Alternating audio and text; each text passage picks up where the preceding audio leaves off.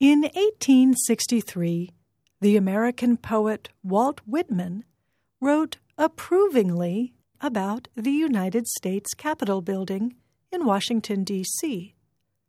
Whitman described the building as calm and confident, and he said the Capitol's dome made it easily recognized and seen throughout the Washington area.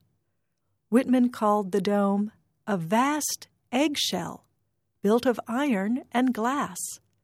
He also likened it to a bubble, a tiara, and a towering bulge of pure white.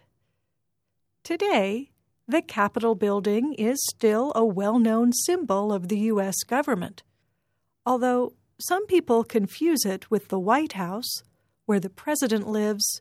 It is the home of the U.S. Congress.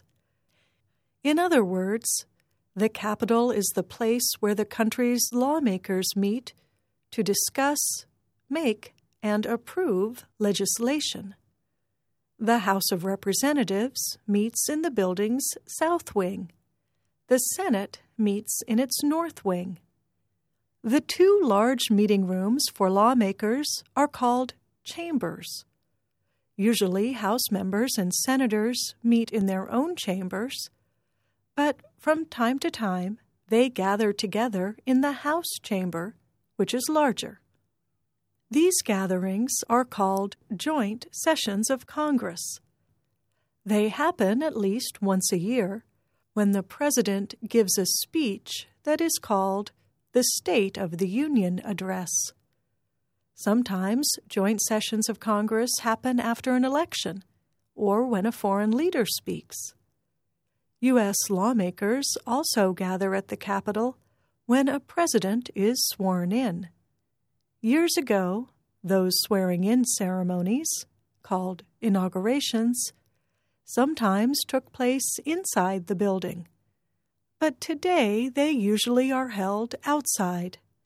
Many people who have never visited Washington, D.C., may still recognize the Capitol building because they have seen pictures of it during a presidential inauguration. And those who come to Washington can visit the Capitol building in person.